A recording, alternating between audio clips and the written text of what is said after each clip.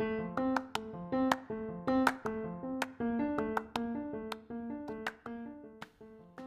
everyone, I'm Mazel, and this is the season finale of Dandelions. As you may have noticed, today we released not one, but two parts of an interview with HLS2L David Hicks. David is a man of deep faith, though ironically he was an atheist for a few years while at a Christian college studying to be a pastor. He learned to speak Mandarin after moving to Shanghai on a whim, and DJs for fun because in his words, there's something about getting people to dance. I have found that speaking to David about those things, or anything really that gives you a window into who he is and how he sees the world, to be an almost religious experience. Because talking with David isn't just a window. He makes you feel like you're in the house and have a seat at his dinner table. In this episode, David and I talk about all things faith, where it comes from, what it feels like to lose, and how it can again be found. During the second half of this episode, there are mentions of grooming and sexual abuse, which may be difficult for some listeners. So listener discretion is advised. You'll hear more from us in part 2, but for now, I'm so excited for you to meet David.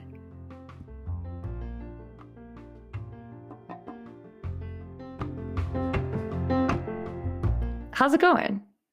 It's going okay. It's a rainy day here, which is a bummer because I have a friend in town who I wanted to take on some hikes, but we're inside. So we're finding other ways to enjoy the day. How's your day going?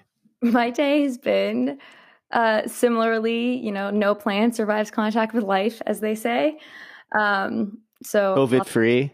COVID free. Thank goodness. I think a question that I love to ask people just to I think you can kind of get a sense of, it's like a foundation to jump off to any question or conversation, is what was your childhood dinner table like growing up? And so I would love to hear if you could kind of transport us and teleport us into that world, what it looked like. Childhood. So are we talking 2 years old? Because that's a lot of me throwing food. If we're talking, middle school, those ages. Yeah, I had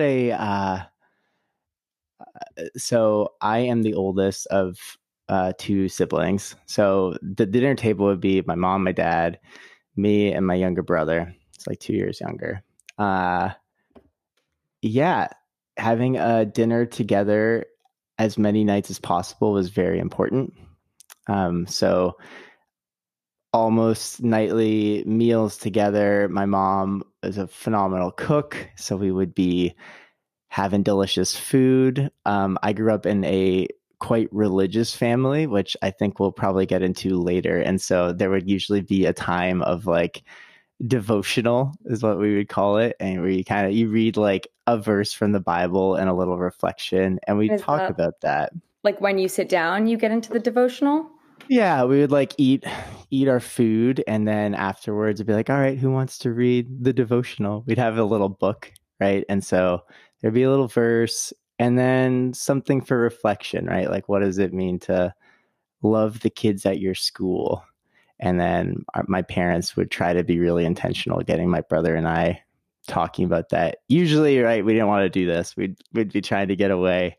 How old are you at this point? To sit down for dinner. It's middle school. I don't know. I mean, this was growing up. This was actually something my parents were very deliberate on and have shared since, that this was something that was important to them in parenting us, is having some time for the family to gather each day and kind of, talk about our days. It wasn't all serious, spiritual stuff, but that was a component as well, because they just wanted that to be a part of our daily practice.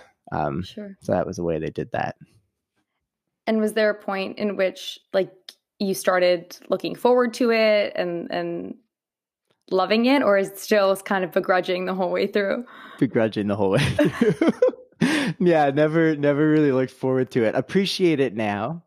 And that's something I would want to do with my own kids, or a variation of that. But no, always kind of looking forward to leaving the table and watching TV or, kids stuff. Amazing. faith and like devotionals were obviously a big part, if it was like a daily kind of ritual. Did faith play a big role in your life generally growing up? Yeah, so I grew up in a pretty religious family, and this is our history, right? My great grandfather was a preacher, and grandfather, and you kind of go down the line. And so I'm originally Canadian, and in Canada, the Salvation Army is more, at least as far as I'm aware, more associated with being an actual church rather than a charity, which is what most people think of when you talk about the Army in the States. And so I grew up in that denomination, going to church there. And it's very, one of the things that's important in the Army, we call it the Army. It's not as intense as the actual Army. Sure. But it's like your faith should be borne out in the works, that in like what you're doing day to day. And so that just meant that faith was integral to what we were doing. A lot of the Salvation Army does a lot of work with the homeless, and so that was something my family was pretty involved in growing up. My first friend, a childhood friend, was a homeless kid. He and his mother came and lived with us for a while, and this kid was my age. And yeah, I just remember getting to know him, and that would not have been an unusual experience in the context that I was in. But that is, I mean, that line, my first friend was a homeless kid, now it's kind of a weird not weird, but like it's an anecdote in a sense.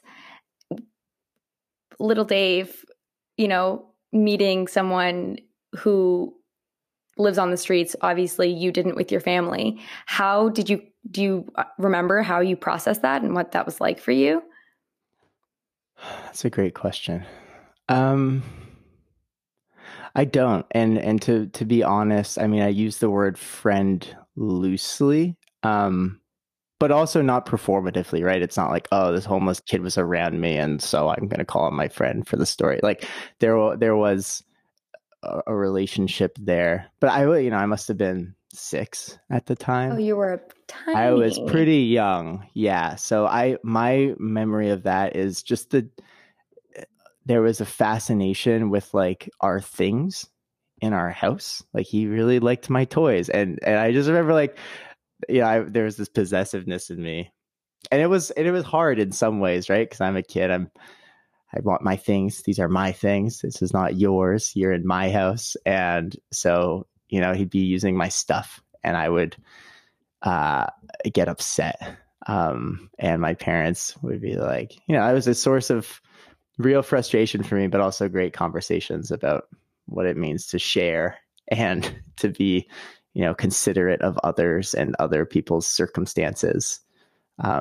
So it's not a great answer to your question. But. No, it is. It is a great answer, because both in that and your answer to my, like, did you like devotional time question, you're not like pretending that this was some, you came out of the womb wanting to like go befriend and give all of your stuff away, or spend, the evenings of your youth talking about biblical verses or devotionals. Like it's a very human kind of response that I think, I don't know. I don't even know if I would give about things like that. I probably at the time was very not really happy about. Yeah. and that now I look back with like, rose tinted glasses. At what point did it turn from something that you kind of resented, or there was some sort of internal pushback towards, to something that you kind of embraced, and it being like your faith? It being my faith. So I would say I can't pinpoint a specific moment. I can kind of, looking back, I can see various waves. So junior year of high school was a big moment in terms of faith, because I started getting engaged in that space. My family, when we came to the US, we'd stopped attending the Salvation Army for church. And so we weren't in spaces where, confronting homelessness was something happening directly at church, in the same way that it had been when we were in Canada. But I still had some roots in there, right? This is my family heritage in a way. Mm-hmm. And so I started making those connections on my own junior year of high school. And a friend and I started this, I guess you could call it a ministry that would basically take kids, other high school students from my mostly white suburb, and we would go into the city on Saturday mornings and this was about 2 years, my junior and senior year. And we would just have lunch with the homeless and hang out for a few hours and build relationships. Mm-hmm.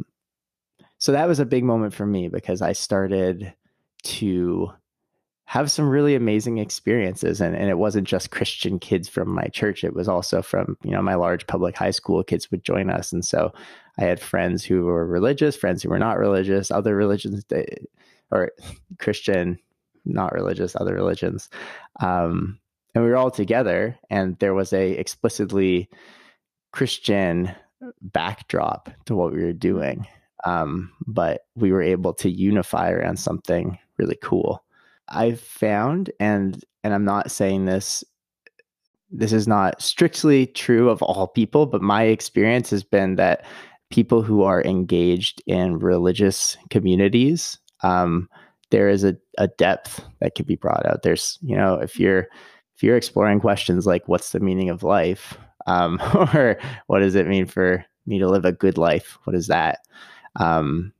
You can go places in conversation with people who are actively exploring that question in a religious community. It doesn't have to be Christian necessarily.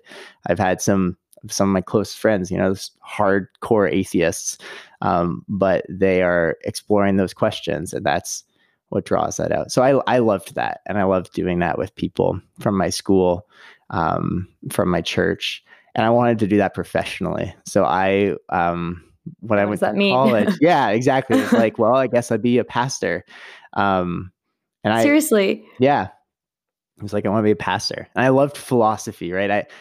This is it's kind of gross looking back on it, but 6th grade, I was reading like Plato's Dialogues. Oh my God, you're such a gunner. I was total gunner, right? It was like weird gunner. Yeah, gunning for no job. I was just so into so accurate. Wow. So into philosophy, and that was a great gateway to theology and just absorbing this stuff.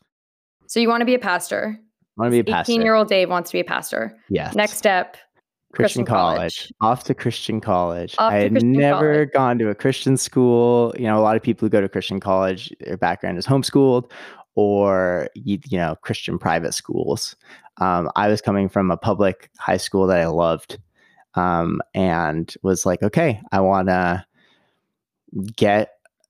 I want to kind of move towards being a pastor. So I went to a Christian college, which at the time had a reputation for being kind of the most open-minded of all the Christian colleges. And, there's reputations of these schools. Yeah, there are. How does it work? There are.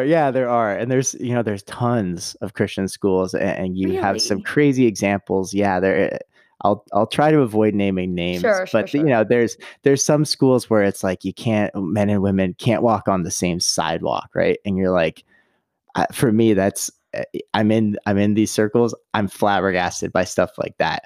And then you kind of have the more, and I should say that's more fringe, that example I give. So my best friend, childhood best friend, he went to this school, and he was like, you should come. Oh, wow. Well, we grew up together, so he knew he was going to go here. Was that a factor in your decision? Yeah, I don't think I would have gone, but not for him. And there were also people at my church here in Philadelphia, in the Philly area, who were just amazing people. And I'm thinking of colleges. I'm asking them, where did you go? And my school, Gordon College, kept coming up. And I was like, I don't know the school. I didn't know any Christian schools. My parents didn't. They went to school in Canada. It was not the same as it is in the US of like, I'm going to apply to attend colleges and, I know all about, and, we're not a sports family. Like there weren't many criteria that we were like picking. My parents just kind of University of Toronto, like kind of simple. This is local and we'll do that. Sure.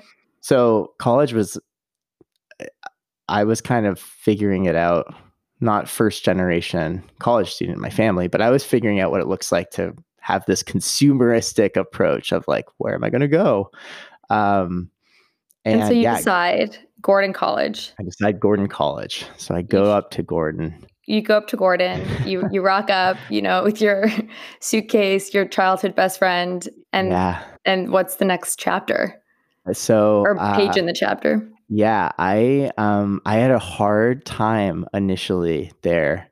My friend likes to tell me that the childhood friend, he first day of orientation, where one thing you do at the school, this might be reflective of the experience, but orientation is like a 2-week hiking trip through the mountains with a small group. Fantastic. And then you like do some solo time at the end, reflection and journaling. Oh my God, I went to the wrong school. Yeah, it was a great experience. Yeah, I don't know if there's a way other schools can make that happen. I know other schools do that, but I'm like, I pulled my friend aside after this bus ride up to the mountains, first day of school, and I just start crying. And I'm like, I made the wrong choice. I should not have come here. What had happened is on this bus ride, I met some people who just were very different from me, and different in the sense of I was all excited to talk philosophy and theology and this heady stuff. And I was meeting people, at least on that bus ride, who I was not really connecting with, and was like, what have I done? And that really happened. That first year of school, I'm a philosophy major. I'm taking philosophy classes, and I say this as humbly as I can, but this is how I felt at the time. Was like, wow, Christians are dumb, and that was how I felt. And what does that mean? Like, I wanted to talk about ideas about God and like faith and the Bible and these sorts of big things. And people just seemed really disinterested. And, it's not that we shared a faith, but they couldn't like, quote, go there, or whatever I was doing, was keeping us from going there. There was a barrier, and I perceived that barrier as symbolizing lack of depth, lack of understanding. And I resented that. Right. And so by the end of my freshman year, I had left the faith, and I would have considered myself atheist, pretty adamant atheist. And now I'm at a Christian college. And I don't want to be a pastor. Sorry, what does it even mean to like lose your faith? Like, yeah, it sounds like a breakup on steroids, like identity crisis, existential, all blended together. And that's what it is. I think honestly, cool. Yeah, it's intense. It's really intense because I wish more people appreciate it. Is like, you can criticize faith all you want, but the reality is it's a strong community, and it is your identity. And so when you're talking to someone and trying to get them to challenge these thoughts, I think this is broadly true, right? Anyone, whatever you see as like the salient characteristic of like makes you who you are. For me, it's like this religious identity. Trying to take that on, it's intellect, and like the intellectual dimension is just a part of it. So much of it is community and identity and who am I? And so for me, leaving that was deeply painful. And I harbored a lot of feelings around regarding the people around me at the time and how they responded to that, because suddenly I'm coming back to my home church. We had a pastor at the time who was not a good pastor, not a nice person. And I had interned with him before I went to college because I wanted to see what it was like to be a pastor. And he had been very nice to me and very, kind. And then I come back on like spring break, and I have a lot of questions, and I'm posing these questions, and he's quite upset with me. And that relationship is severed. There are two people I know of who have blocked me on Facebook. Both of them are former pastors who I've worked with because, there's this severed relationship, and that's really hard. Yeah, we can laugh about it, but that must have been devastating. It was, yeah. And this is the community I grew up in. And so suddenly my friends, I have great friends. I've been really fortunate with some amazing people in my life. But one of our binding glues was being able to talk about faith and go deep on faith, right? And the conversation, what's an example I can give here? Dating, right? Being like in high school and college, and when I won't pretend like I know what those conversations are outside of a religious community. Sure. But in my community, that conversation would be like this: is this someone who, you connect? Okay, all the normal stuff. Oh, they're pretty. Oh, they're nice. These are good things. Da, da, da. But a very important question would be like, is this someone who, you think can draw you closer to God here? Like, what does that look like? Will they challenge you in ways you need to be challenged? Is this someone who, loves God? What does that look like in their life? This would just be a natural dimension of a dating conversation. So what do you do when one of your friends stops being part of that? Right, because I can confirm that is not what dating looks like for young teens elsewhere. Yeah. Yeah, definitely not. Different. And so you start feeling these unspoken, or sometimes spoken tensions. And it's just hard because I at the time, I was in it and I felt the tensions. I knew what we weren't asking each other anymore. And I could tell that there were my friends and the people around me, the adults around me, there was the sense of, okay, how do we kind of get him back on the right path? In this time, like you being at college, you're questioning religion. What were you questioning about religion itself? And then what happened next in your religious journey, I guess? Yeah. So I remember exactly when it started. There was part of our core classes, you take an Old Testament class, you take a New Testament class. And I'm in this New Testament lecture hall. And the professor starts talking about the history of the Bible. And they're like, Paul wrote 4 letters to the Corinthian church, right? And so in the New Testament, you have the book 1 Corinthians, which is one of the letters that Paul purportedly wrote to this church in Corinth. And then you have 2 Corinthians, which is another one of these letters. And the professor's like, there are 4 that were written. We have 2.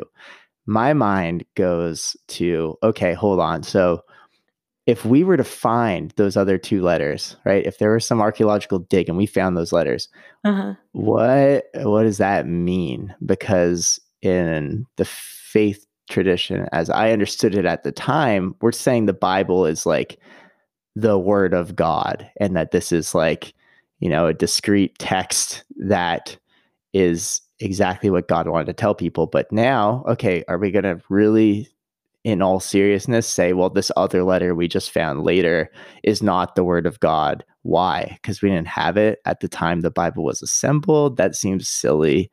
And, so I start going down this hole around, what do I think about the Bible as a text? Is this a reliable text? And at the time I come to this conclusion, like, no, or not, at least not in the way that I've been told to understand and deal with this text. And then everything kind of falls from there, right? Okay, if you don't have the text, then what do you make of Jesus, right? It's like, this is the primary way that we would understand. From 0 to 100 really fast there. Really, it takes off. And, as I'm asking questions, and this is where I say, I think it's important to make the distinction. I had intellectual questions for sure, and that was one of them. But so much of it was just emotional.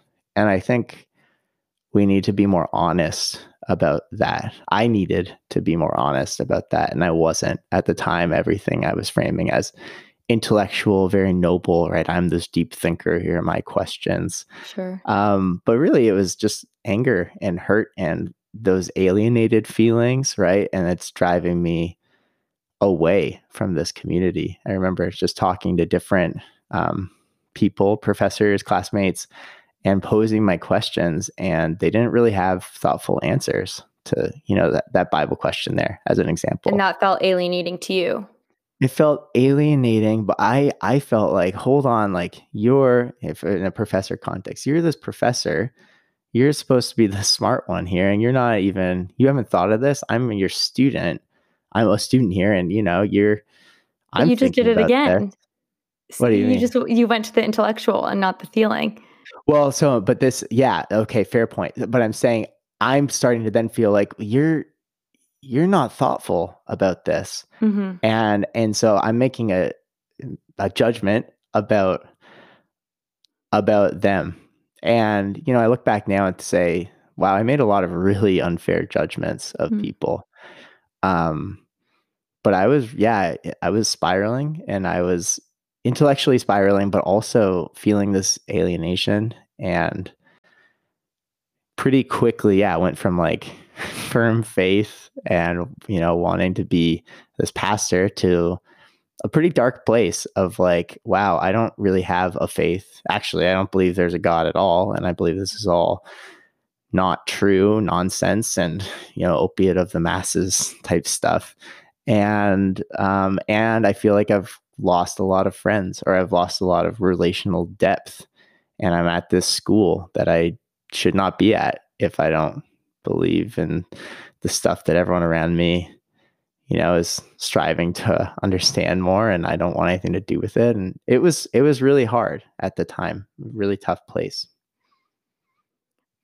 Where did you how did you emerge from that? So that was my junior year of college. So I studied abroad at Oxford for a year, and it was at Wycliffe Hall, which is like a theology school there. And so I was studying with people who were brilliant from all over the world. And, I wasn't taking theology classes. It was hosted at Wycliffe, and in college, I studied philosophy, history, and English, right? Interesting, but all unemployable majors. And so you went to law school. So in law school, exactly. Yeah. So I'm at Oxford, and I have these, I'm still atheist. I'm still vocal about that. And I still harbor a lot of resentment. And I'm meeting very smart Christians, people who take science seriously, people who are on their journey and have really been going after questions similar to what I had. So, I have this memory of just being at lunch and sitting with some other students and bringing up all my questions, right? And, oh, well, what about this? And the Bible's nonsense because of this, and And these are people who are actually studying very deeply, like, biblical studies, or they're dealing with the archaeological finds and what does this tell us? And they're dealing with the text very seriously. And they're saying, yeah, this is inconsistent with this part. What do we do with that? Here's some possible ways to think about that. So they accepted my questions. And actually, I remember really well, a guy who's become a friend of mine getting very excited as I'm asking these questions, right? And he's like, that is a big question. And had you thought about this? And he asks a question that's even worse than what I thought of. And I was like, oh no. And, I'm kind of like, see, even more evidence. This is nonsense. And he's like, no. Like, you can still, this is reconcilable with this faith for these reasons. One of the smartest guys I've ever met. And he has faith and doubt, and he's holding both together. And so for me, I'm posing the same questions I've been having, but they're being greeted with enthusiasm and with energy, right? And curiosity, rather than don't rock the boat, or why are you doing this? And you were so, mirrored. yeah, I was mirrored. And that was huge. Again, I mean, intellectually, I started kind of getting some answers. But when I think back on that season in my faith, it's the emotions that I remember. It's not, oh, I had this question and that question. Those felt very serious and earnest at the time. But my memory of it is predominantly emotional. And so I had this framework by the time I left Oxford where I saw how doubt could intersect with faith and how you could do both. You can ask questions and you can, challenge orthodoxy, challenge the mainstream opinion in a way that is perfectly reconcilable, in my view, with, a robust religious faith. I actually think that's kind of part of faith, an important part of faith. When I meet other Christians, yes, I guess that's a spoiler. I'm Christian now again, but when I meet other Christians who talk about not having doubts, I'm a little skeptical. And I'm like, well, why not? There's plenty that's really on the surface difficult with this. Not just on the surface, you go deeper, still difficult with this. So at all levels, there's difficulty. And if someone tells me they aren't wrestling with that or don't have doubts, I'm like, why? How? Yeah, I think one thing that you said there, so not obviously, I'm Jewish. And so the I was Christian, spoiler alert, I'm Christian again, to me is a fascinating kind of dance of that it is because it's identity and belief. And so it's I guess speaks to your earlier point about losing community in some way, about how when you lose it, you lose so much of your identity. Whereas like if I can be an atheist Jew, like I never lose being Jewish. I can't, right? But I can have 80,000 spiritual journeys, but always have that foundational, kind of core. And there's every denomination of Judaism, or not denomination, it's like, religious, Orthodox, blah, blah, blah, that I can find a place in. But in your seasonal journey, I guess it seems more not siloed, but like distinct, if that makes sense. Distinct in what way? Like, where are you seeing that? Like more like a binary, like you're either in or you're out. Yeah. Is that fair to say? Yeah. Or it's a fair description of how I felt at the time. Yeah, that's what I mean. Exactly. Yeah. I feel differently now, but definitely then I felt like, all right, I'm both feet in or both feet out. It's kind of either or. What was your first interaction like with the legal system? Like, where did the law enter your otherwise very philosophical kind of worldview? Yeah. So like many good philosophy students, I thought about law school, and I don't know, wasn't really sure about it. But when and this is a very intense story, I will try to reduce appropriately. But I get back from Oxford, as I was sharing, I feel like I start having an intellectual openness to faith again, just intellectually, predominantly intellectually.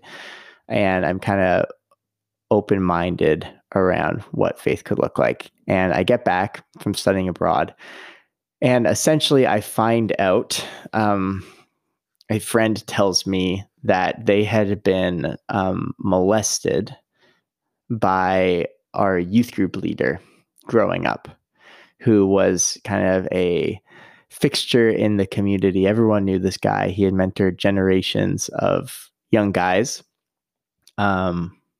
Successful guy, Wharton Business School, executive at like a medical company, and well-liked, very fun.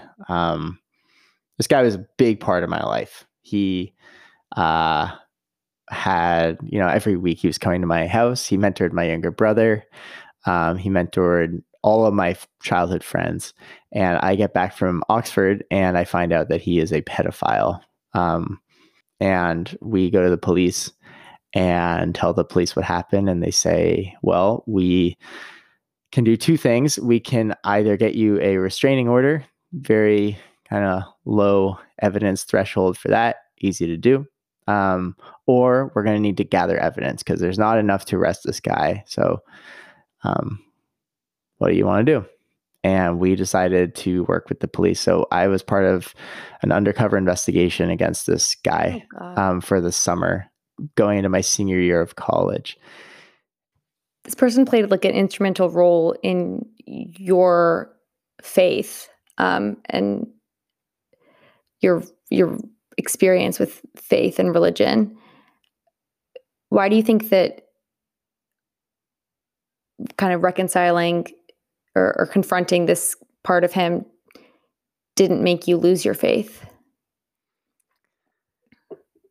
Yeah, a lot of people ask me that. I have a lot of friends who have left, particularly my Catholic friends, right, who've left their church because of sexual abuse and just the disgust with these institutions, right? And I think that has not really made sense to me. And it didn't at the time. That's not something I've come to over time. I've always kind of felt like institutions are deeply imperfect. And, in the same way that I'm an American and I look at the government, I look at politics and I'm kind of disgusted most of the time. But that doesn't make me think, oh, America isn't real. It's not a real country because the politics are disgusting often. I'm able in the political space to make that distinction, right, between seeing brokenness on display in the way politicians behave and still seeing certain things as being true or principles as being true, right? Like Constitution or whatever you want to choose as principles that you admire. I can still celebrate those and see the brokenness. And I feel the same with religion. I don't think religion it's institutionalization of like faith. That's what it is. And so why would it be any less broken than other institutions? And so with a mentor who's a pedophile, sure, you could write off the whole thing because of that. But part of me is like, that should be, in my faith tradition, that's kind of expected. Not that's in particular of like, oh, if you're a Christian, you're gonna get molested. That's not what I mean. But yeah, no. But I mean that in the sense of it's expected that like there's brokenness in institutions, and because there's brokenness in people, right? That's what I perceive. I talked about seeing the spiritual layers of things earlier. That's kind of how I see it. Is like there's people are good and bad. And so of course you're going to see that in an institution. And sometimes that's going to be on display in grotesque, awful ways, like a pedophile. But to throw out the whole system of thinking because of that, that never really occurred to me as like a rational or desirable response. Then what do you think it was about your experience, at Gordon College that kind of did make you do that? Because that was your reaction instead of being like, oh, this is just a bad teacher or a bad, class that I'm in, bad syllabus. Mm-hmm. After that, those years, it was kind of, if I understood correctly. Yeah. Yeah, that's a really great question because it does seem inconsistent, doesn't it? Like that I wouldn't see that. Not trying to be like, I got you, because humans are inconsistent. Yeah, no. I think that the magic sauce is in the inconsistency. Yeah, well, so I will venture to say I don't think it's inconsistent. I think the order of events was key for me. Right? It's like the fact that I had first been introduced to Christians who could doubt, and then intellectually I'm more open, but I'm also starting to understand, things are complicated. Big insight, Dave. Wow, world's complicated. and then I'm right after that experience faced with this experience with my mentor. And I think that I had the framework from Oxford to be like, okay, there's nuance here. Had it been reverse order, I think my life would be very different. had I first, when I was deep in my atheism and in that space, then found out that my church mentor, and he's a pedophile, that would have just hardened things for me. And I've been like, see, it's a and it would have deepened that. And then I don't think anything at Oxford could have changed me if it had happened after. But the order of events was key, I think.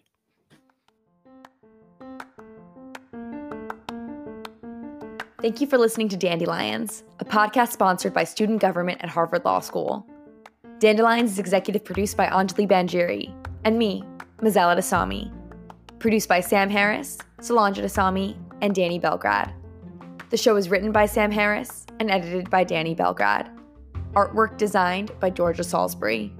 Special thanks to Christy Jobson, Sam Parker, Sarah DeLorme, Diego Alvarez, Noel Graham, and Billy Wright.